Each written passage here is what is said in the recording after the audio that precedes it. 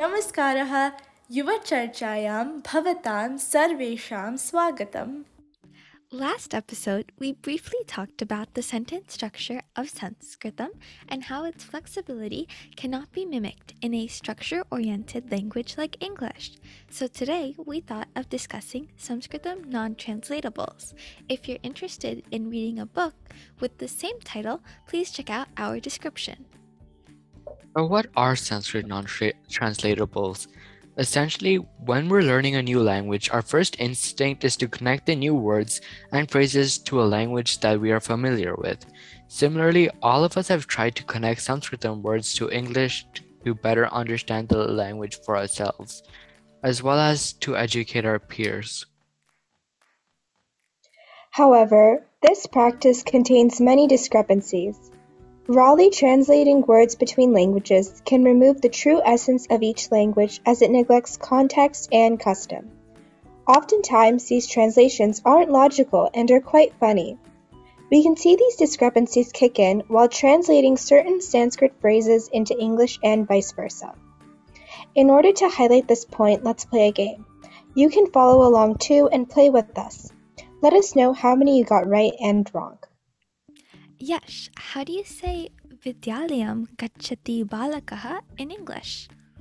Well, the literal translation would be school goes boy, but you would actually say the boy goes to school. Yes, exactly. There's differences in the way Sanskritam grammar and English grammar are written. Now we're going to switch it up a bit. We are going to translate commonly used idioms in the English language into Sanskritam. Avani, how do you say it's raining cats and dogs in Sanskritam?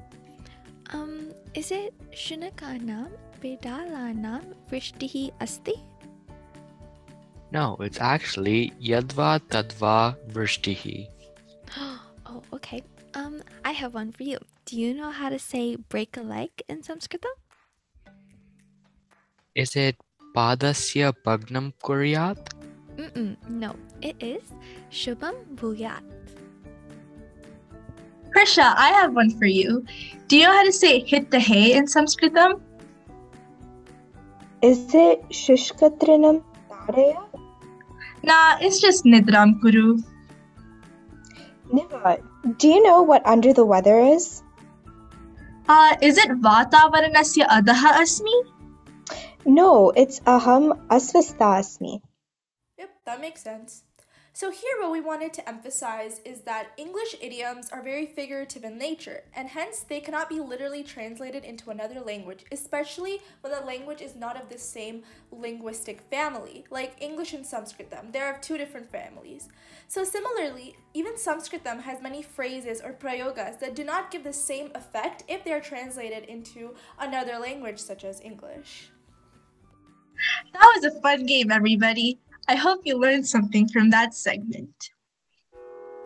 In our first episode, we told you that in every episode, we will be discussing a specific topic pertaining to our Kendra's theme, which is Sarvatra Sanskritam, in which we track Sanskritam's impact on the world. Today, we wanted to investigate the impact of Sanskritam in ancient India overall and see its presence in modern times. Due to Sanskritam's extremely old age, it is very important to know that much of what we say are merely theories. Although they are well supported by evidence, such theories do vary between a plethora of scholars, and we will not be able to cover all of them. We therefore encourage you to investigate on your own if you're still curious. Sanskrit is believed to have been used by the celestial Hindu gods and later passed to the Indo-Aryans who migrated to the Indus Valley between 1800 and 1500 BCE. According to the World History Encyclopedia, the term Samskritam is derived from the conjoining of the prefix sam meaning samyak or entirely and krit meaning done. Thus, Sanskrit is believed to be the language that perfectly and entirely communicates emotion and meaning. The origin of the written language can be traced to the Rig Veda, written in the 2nd millennium BCE, containing sacred hymns that were previously passed down through oral traditions. However, Sanskrit isn't merely limited to Hindus. It was spoken by early Buddhists, Jains, and Sikhs. Sanskrit literature is widely read today, and ancient poems, dramas, and scientific texts composed in the thriving Indus Valley civilization are composed entirely of this language. Some of the world's greatest works and treasures recorded in Sanskrit are recorded in Sanskritam. In ancient Indian society, Hinduism was greatly incorporated into literature. We can see this in the famous writings by Valmiki and Vedavyasa, who wrote the Ramayana, and the Mahabharata epics. Furthermore, Sanskrit poets were literary geniuses. Did you know that there is a kavya called the Viloma Kavya, composed as a palindrome? When you read it one way, it narrates the story of Rama, and when you read it backwards, it narrates the story of Krishna. We can go into an example next time. However, Sanskrit, like many other languages, evolved to become more structured and grammatical. Upon the end of the Vedic period, the Sanskrit grammarian Panini composed the Ashtadhyayi, establishing the rules of the Sanskrit you hear us speak today. Panini remains responsible for the standardization of this language, which can be seen through many modern-day languages as well. Much of Carnatic and Hindustani music utilizes Sanskrit during this period, and it is one of the 14 original languages of India mentioned in the country's constitution. Through trade and migration, Sanskrit spread to the southern regions of the subcontinent, influencing the modern languages of Tamil, Telugu, Malayalam, and Kannada.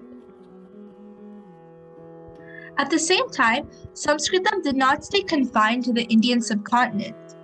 Through maritime trade, Sanskritam spread to the Spice Islands, becoming a foundational language of the Sri Vijaya Empire in Sumatra. In fact, Old Malay contains numerous Sanskritam loanwords. We can also see this influence of Sanskritam today in those regions. For example, the international airport in Bangkok, Thailand is called Suvarnabhumi, which roughly translates to golden land in Sanskritam. Many of you might be wondering when Sanskrit died, or if it even is a dead language. According to the 2011 Indian census, only 25,000 Indians registered the language as their mother tongue, falling from the mere 45,000 in 1991. There are many theories to the fall of Sanskrit, and here is a brief of a few of them. Many believe that the decline of the language originated from the establishment of the Turkish Sultanate. Others believe that the Mughal invasion was mainly responsible. As Muslim invaders took rule, the influence of Arabic, a language of the Semitic family, took presence in everyday conversation, and classical Sanskrit began to fade. Additionally, as society became more endogamic and people began to marry within their communities, migration halted, and the influence of Sanskrit to southern languages and regions weakened. British rule, occurring centuries after these invasions, paid even less regard to the Sanskrit language, enforcing English as one of the main languages taught in schools across the subcontinent. Although Sanskritam is not a widely spoken language anymore, its mark on the world is present in numerous fields of study beyond religion. Ayurveda and yoga are two main subjects that incorporate Sanskritam as its linguistic medium. Additionally, various STEM topics have been recorded in Sanskritam, such as astronomy, surgical medicine, and the discovery of the number 0 by Aryabhatta, and many more. For instance, NASA researcher Rick Briggs claims that Sanskrit is the most suitable language for computer programming, as its grammar is considered logical and rule-bound. We will dive deeper into more specific grammar concepts in future episodes, so stay tuned. With this information, do you still believe Sanskrit is a dead language, or do you think it's alive? We wanted to conclude today's episode by underscoring the importance of Sanskrit and how it leads to a repository of knowledge, providing information about the ancient past and values. With that being said, Sanskritam has aphorisms or subhashitas which convey these values. Our subhashita for this episode is Vidya dadati vinayam vinayatyati patratam patratva dhanamapnoti dhanadharmam tatas sukham. The literal translation of this Subhashitam is that knowledge or vidya gives you humility, which is vinayam.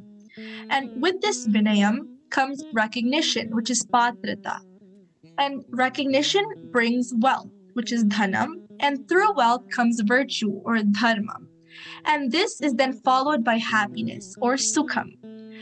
In a broader sense, knowledge and true knowledge eradicates ego and arrogance in one, thus bringing humility. When one is humble, they will be recognized, and the recognition will lead to wealth, both literally with a job and income, and internally, where one is on the right path. This all then leads to dharma, where one is making the right decisions for spending the wealth and is not indulging in any evil deeds. This is wrapped up with happiness because one who is following the right path will strive to work harder and serve their people. They will be happy during doing their duty and will achieve true bliss. Altogether, while one may feel momentary happiness, long-lasting happiness cannot be achieved overnight, and one must work towards it. With that thought, we hope you enjoyed today's episode. Until then, remember, Bhasha eva Samskritihi. Language is culture. Dhanyavada. And Nava Varshasya Shubhashayaha. Happy New Year!